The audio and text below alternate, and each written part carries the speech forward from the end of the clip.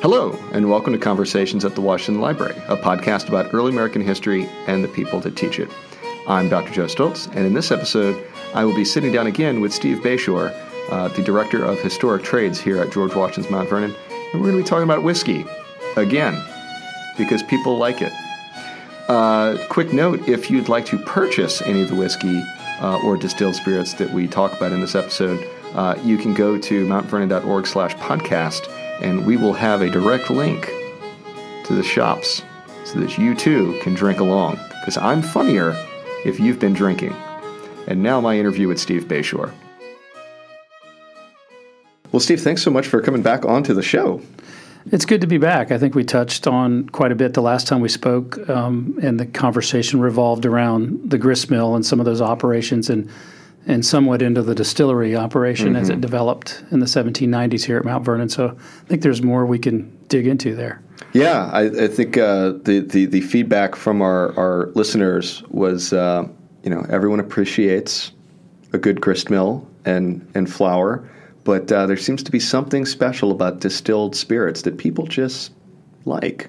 They gravitate to it, Yeah. and the spirits today are going so huge, particularly the whiskey market. And I think when you tie in our founding father and the entrepreneurial side of him to a product like whiskey, it draws in a lot of interest. Yeah, I think when we do the Leadership Institute programs, and we're telling about some of the different options, when all of a sudden they find out they can do a whiskey tasting as an example of George Washington's entrepreneurial spirit, they get really intrigued. Well, let's just say things start off, there's been some interesting things you all have been up to in the distillery. How have things been since we last talked? Well, the fall, we rolled through the end of the regular tour season like we do, and then we usually make a production run in November. And I've been talking about trying this all year long last year, but I wanted to see if we could make something a little different in the whiskey area, and so we decided to make a George Washington bourbon for the first time. Couple reasons for that. Well, you have to clarify first, in the 18th century, bourbon didn't exist as a type or class of whiskey. There was corn liquor, and we know rye whiskey, and a variety of other brandies on the market, and imported Madeiras and brandies as well from Europe. But I was looking through the farm reports a couple of years ago, and when they first made whiskey here at Mount Vernon, Washington being frugal with money, he didn't start by building a 75-foot by 33-foot distillery just because farm manager James Anderson said it was a great idea.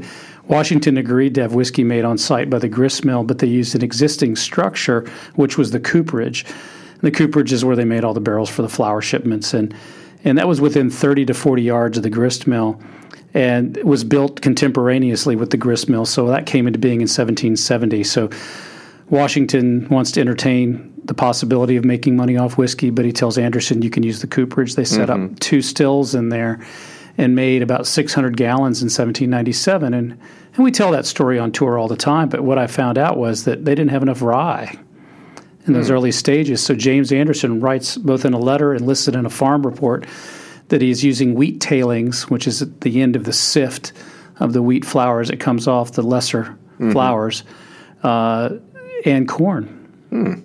So we all know that bourbon's mostly corn. By law today, 51% corn, and it'll have secondary grains, which are flavoring grains, and oftentimes they're rye. But there are out there on the market these wheated bourbons, which we all enjoy. One of the key ones, Maker's Mark, that everybody knows. So you have a certain percentage of corn, and the secondary flavoring grain is wheat. So I thought, well, here's an opportunity to try to make a wheated bourbon. So in order to make this work, we work with a lot of varied distillers who are excellent and have over the years, but our key consultant the last couple of years has been Lisa Wicker, who is actually head distiller and president at Widow Jane Distillery in Brooklyn, and she's worked with one of our. Tasty one. It's a very good whiskey, and she's been behind the small batch that they're doing, the 5-barrel small batch, which is really excellent. So I talked to her through the year, and we went back and forth, and she worked out a protocol for us, as she's written our other rye protocol, and then we kind of settled in on a 70% corn, 20% wheat, and 10% malt for this bourbon. The other thing I wanted to do with it was, being a historian, is connect elements of history to it. We always do that here, as you know, in the work you do and the things you lecture about or teach about. it's all about that story we're tying together. And so realizing that Kentucky was once a province of Virginia, and knowing that Washington... All negative emails can be sent directly to Steve's account rather than mine. Well, it's good to know. Even if it's true, Kentucky. It's good to know, though, that changed, and Kentucky became a state during Washington's first term, I believe, right at the cusp of the second term. And he owned land in Kentucky, in Grayson County. So there's a nice, rich history there. And we also know that as people move west, that whiskey was a key thing, as we know in the settlement of Kentucky. In fact, it even goes to Maryland history as well, because some of the early Catholics that were driven out of Maryland moved to Kentucky. And one of those families on the early lists, if you look through those, which I've done a little digging on it, you'll see the Hayden family moved from Maryland to Kentucky. There's Basil Hayden right there. And there's more research to be done there, but I believe there's a deep connection. And so what I decided was we sourced the white corn instead of yellow corn from Kentucky. And we used our wheat supplier from the farm in Virginia we used, and our normal malt supplier. So you basically have a story of telling layers of stories here with the bourbon. Number one, we know they were making corn liquor here, even though they didn't call it bourbon. And we're tying these two states together that are deep in America's early history and connections to Washington and whiskey at the same time. So we, being a new thing, you're a little more focused on making sure it works out well. Because the last thing I want to report up the chain of command is, well, we tried A and B, but, knowing that Lisa's skill sets in developing mashes and protocols is so excellent, we worked through it with our team, and she was there a number of days as well, and we ended up producing more proof gallons than we've ever produced in the distillery to date. So close to 800 proof gallons were made in about 3.5 weeks, and we filled 14 53-gallon barrels with George Washington bourbon. So none of it's in small barrel. That's going to mean a lot in aging it longer and having better flavors. And so it was an exciting project. And at the end of the run, everybody was very proud of it. The morale was really high. It was good to see a lot of people step up.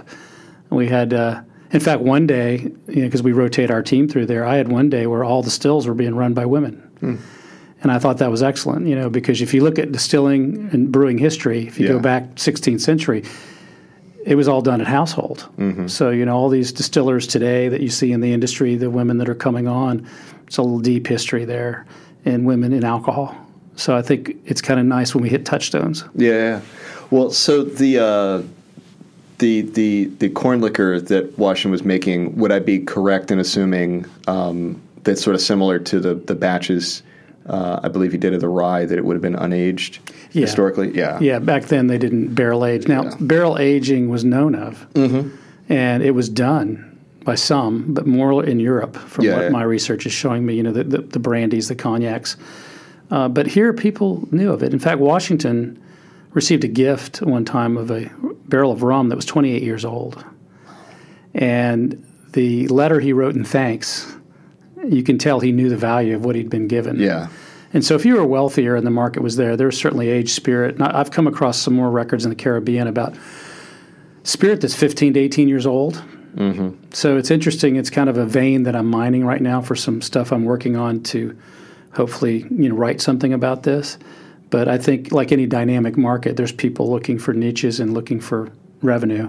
Yeah. And there are people that would pay for a good spirit that was aged. But in Washington's case, they put it in a barrel, usually a 31-gallon barrel, that's what our records indicate, sometimes half barrels.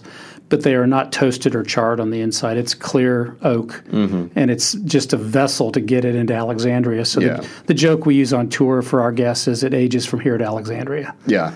And they tapped it right away and drank it that way. I mean, Alexandria was such a booming town in that time, since it's the primary port for what's, the new federal city that's being built. It makes sense that would be a market that you'd want to exploit, and one that might not have been terribly concerned with the finer qualities of barrel aging. Well, I wonder sometimes, what did whiskey taste like really in 1800 or 1750?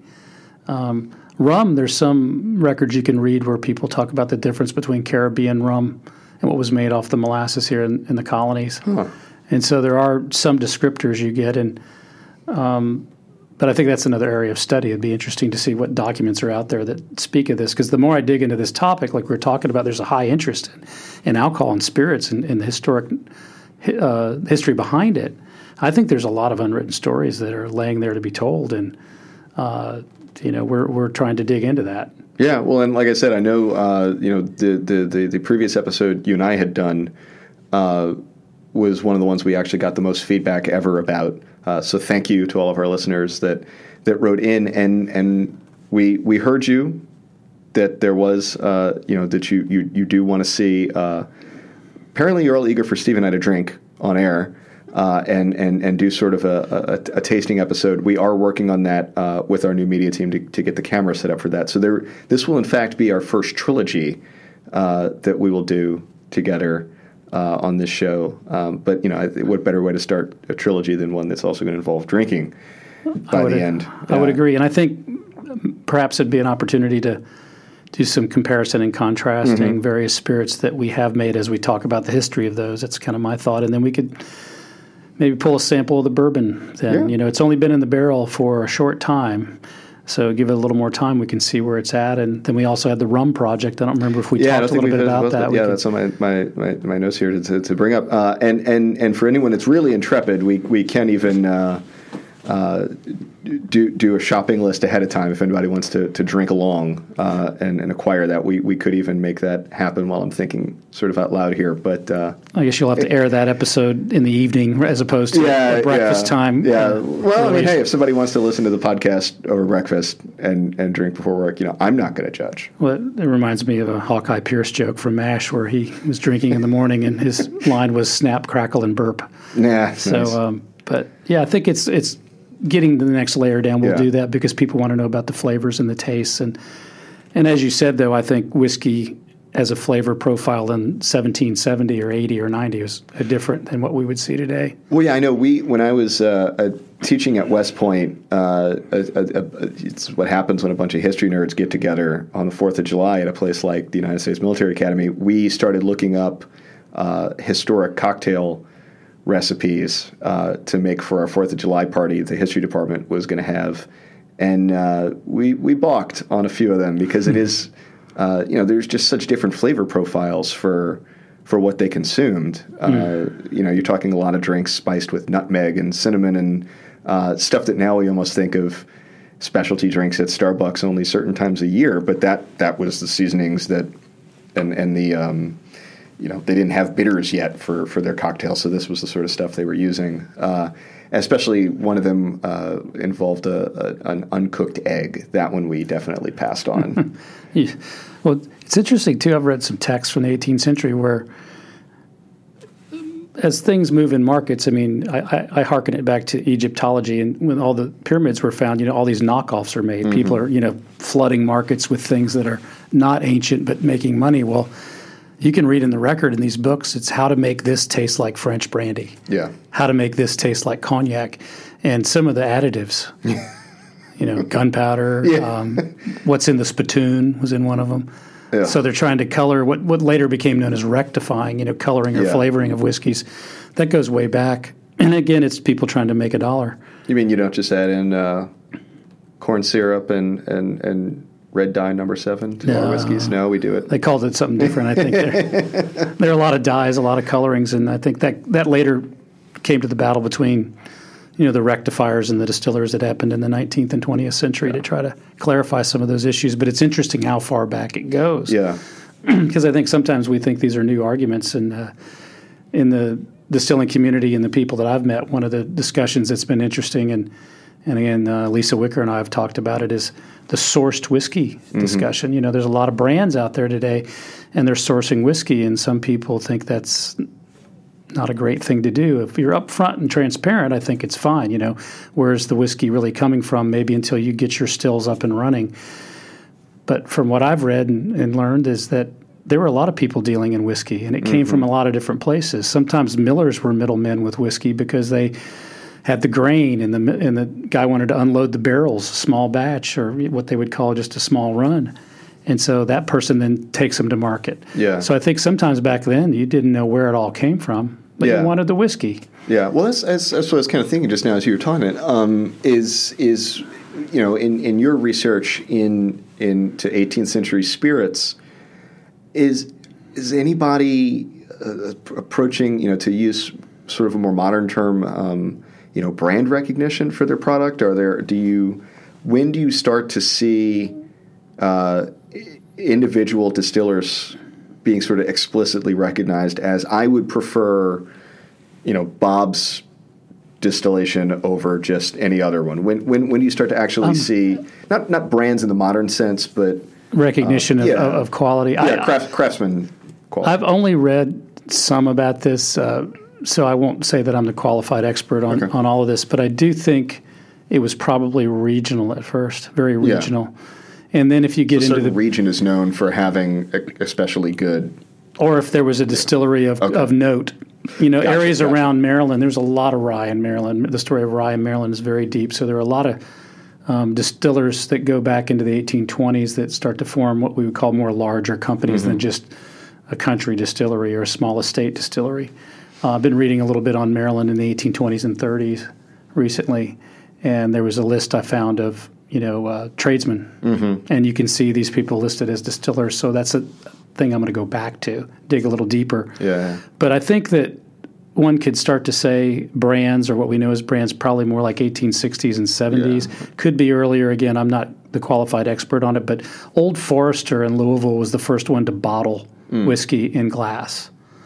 And they just reopened in their original building down right there on Distillers Row, or whatever, as they call it down there in Louisville. I believe it's called Distillers Row, but big resurgence in people building back in those early buildings. Michter's Distillery has just opened up down there.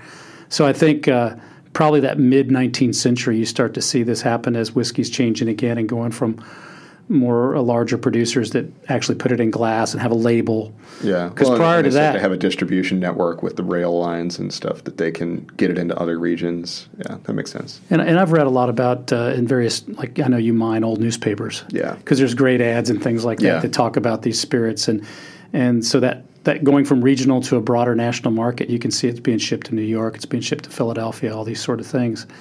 But in our period, I think we're still in that growth period of regional, Washington being a rather large distiller. But by 1810 or 1820, there's over 10,000 distilleries in Virginia and Maryland alone. So it's just such a part of the economy. Yeah. In a way, much like every 5 miles, there's a water mill. Yeah.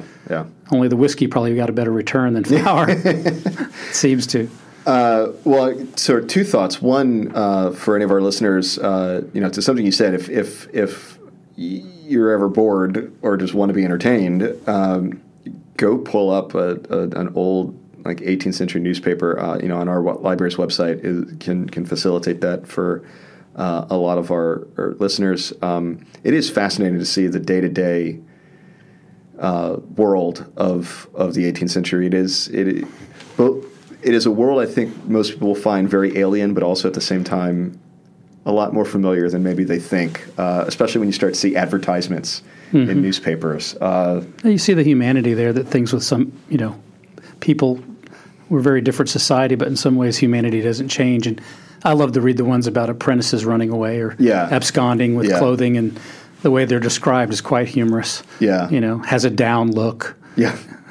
Is pock-pitted, as they said, small pock-pitted. Yeah, well, and the other interesting can be when, like, if you talk like a place like Alexandria, or especially if it's something like in New York, when a ship comes in and would advertise what sort of wares, it's sort of an indication on what was being sold and what was popular, because somebody spent a lot of money to make that initial investment to bring those goods from overseas, and so it would imply some sort of market demand. Can be really interesting to see what at least somebody thought would sell in some of these cities. Really interesting. But to get back to alcohol, because that's people like that. Tell me about the rum. We mentioned a little bit that there had been a rum run back in February of 2018. I don't remember if we talked about that too much. So why were we doing rum?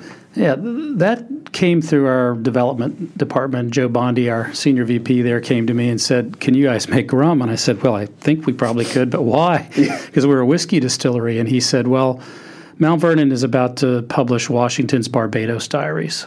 So when Washington was about 17, he went to Barbados with his older brother Lawrence. It's his only trip outside of North America, and exposure to sea travel and markets in the Caribbean and the sugar and rum culture. So that was we were hoping to sell some rum to raise money for that book publishing, and that's what we did. And so it was exciting to do something different. And so once again, you go to the experts on this because we don't know how to make rum, and contacted Lisa, and she told me her thoughts on all that and what to do. And she also recommended we contact another distiller, Maggie Campbell, who is at Privateer Rum in the Boston area. And so she said, let's talk to Maggie and we'll collaborate. We'll get it all together and we'll do this project. And that's what happened. So we ended up getting 100% molasses from a source that Maggie knew, which was a 1 mill source. It wasn't a conglomerate.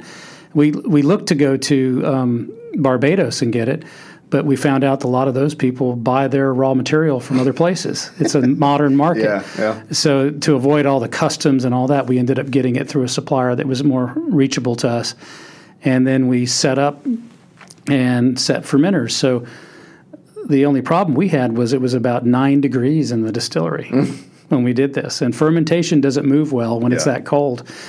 So Lisa was there on the front end, had to go back to her day job, which is very busy. Maggie came in after that, and we worked together, but the fermentations were slowing down. So before Lisa took off to her other work, she said, go to the pet store and buy aquarium heaters. And I said, okay. And she goes, I've done this before, because she had been involved in fermenting in wood and fermenting in different conditions in different buildings. So we hung those aquarium heaters upside down in the fermenters to keep them moving. And we had to set up basically space heaters and run our boiler constantly. So there were long, long days into the night to keep everything warm enough to ferment. And it all worked. And so I think in a way one could laugh, oh, you're using some modern equipment. Well, we're thinking outside the box. In the 18th century, if you're a distiller and you don't think outside the box, you probably don't get your work done. And so you had to adjust to ambient temperatures, and that's what we did using some tools that, obviously they wouldn't have had then. But they would have had a boiler, and they would have run that.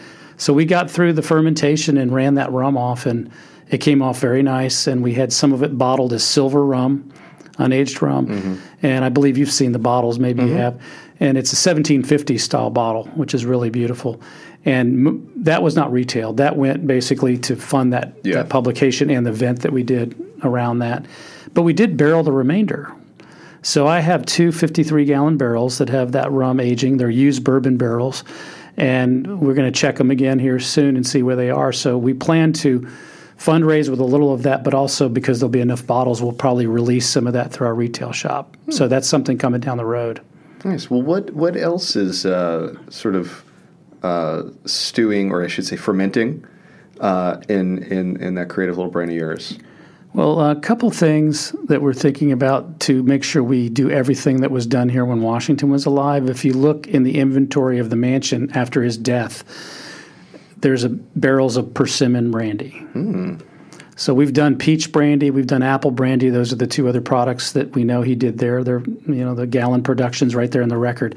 But that's one on our list, persimmon brandy.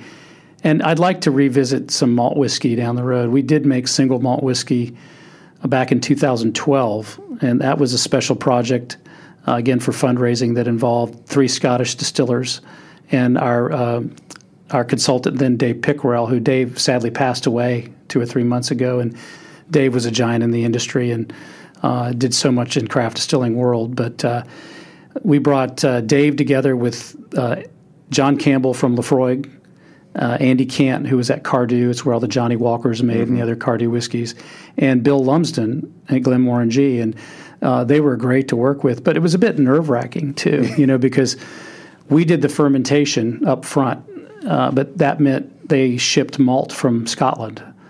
So I received about 3,000 pounds of Scottish malt, and some of it peated, but most of it not.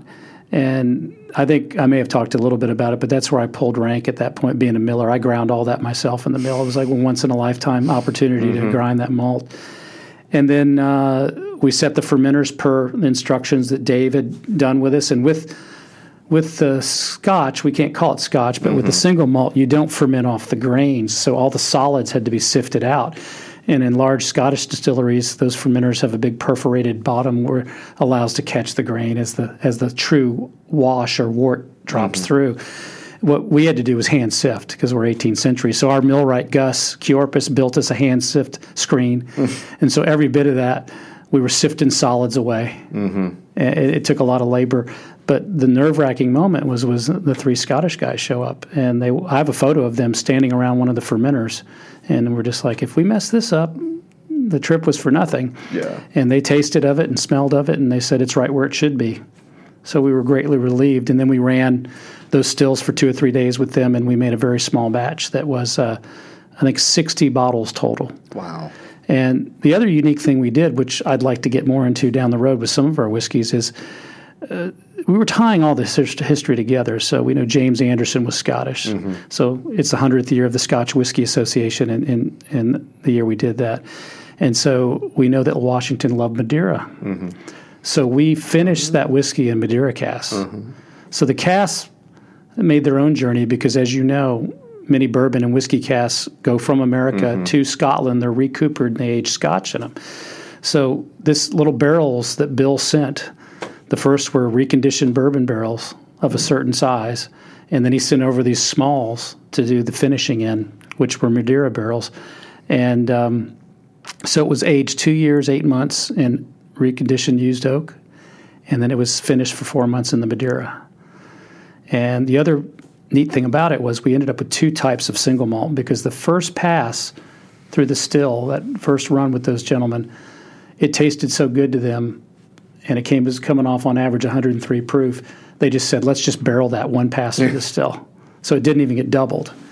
And then the next batch we did double. So basically we had a distiller's reserve or distiller's select and then a limited edition. So two different bottles, 2 different labels.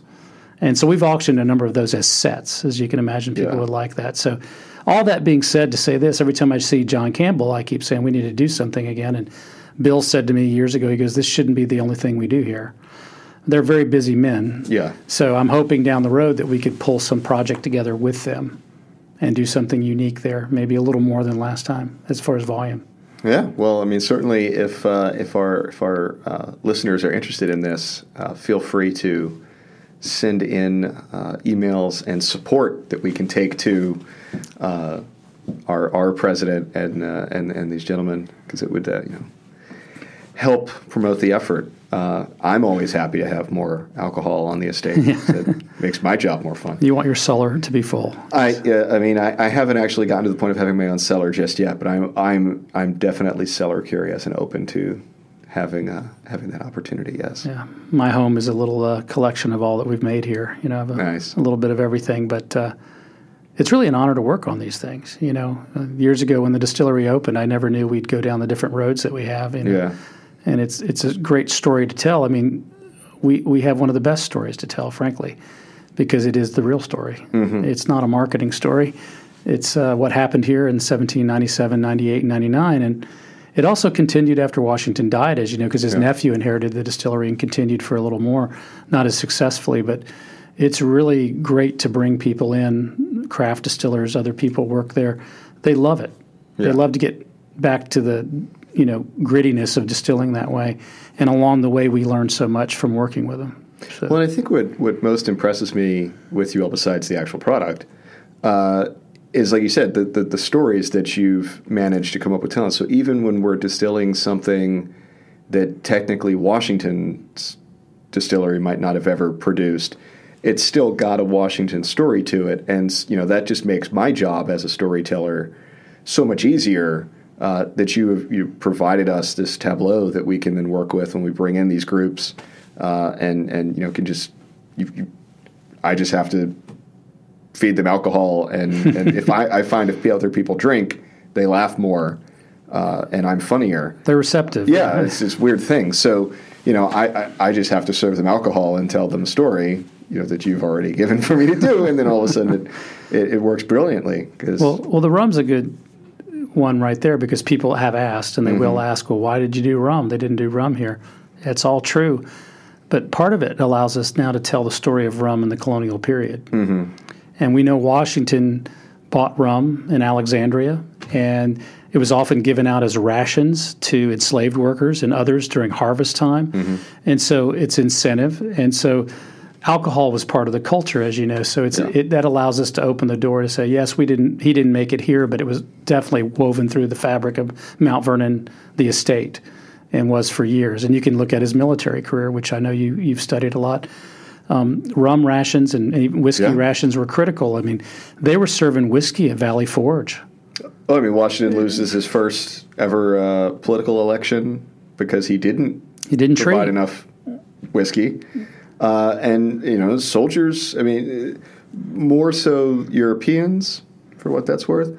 But, not getting your rum ration was considered fairly legitimate cause to mutiny because that was part of the contract you had with, the Army when you joined, was that you were going to get X amount of food, X amount of clothing, and X amount of rum or alcohol, or a certain amount of alcohol, hard liquor, or in the absence of that, an equivalent amount of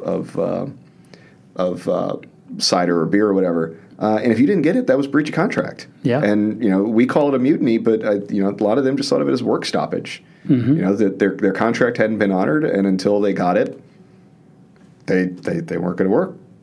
And I think it just goes to show how interwoven the story of alcohol is to the Western world and in the colonies here. So we love telling that part of the story. It also lets us highlight an aspect of Washington, which I know you do with the leadership programs, is people think of him as a military man, or I don't like to use the word politician as regards Washington, but as a statesman, a leader.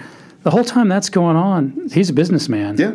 And I love that about him. And so our sites, the ones that I'm in charge of, the farm, the blacksmith shop, and the mill and distillery, we really get to represent that for people that visit Mount Vernon.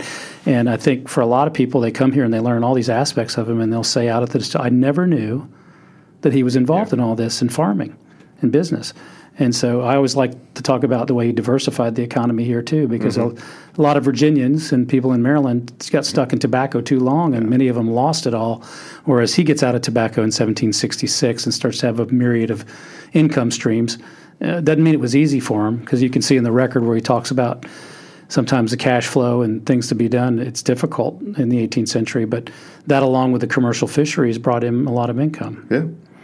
But I do think with the production of the distillery, what we tie in there is that the volume there, the 11,000 gallons in 1799, and the fact, just like today, it's a commodity high in demand, brought in the most money. I think we've run some of the numbers, which I know you do too, because there's a lot of more economic study of Washington going on these days with the library, that from what I've read, and about 1797, prior to the distillery, I think the estate was earning about $1,800.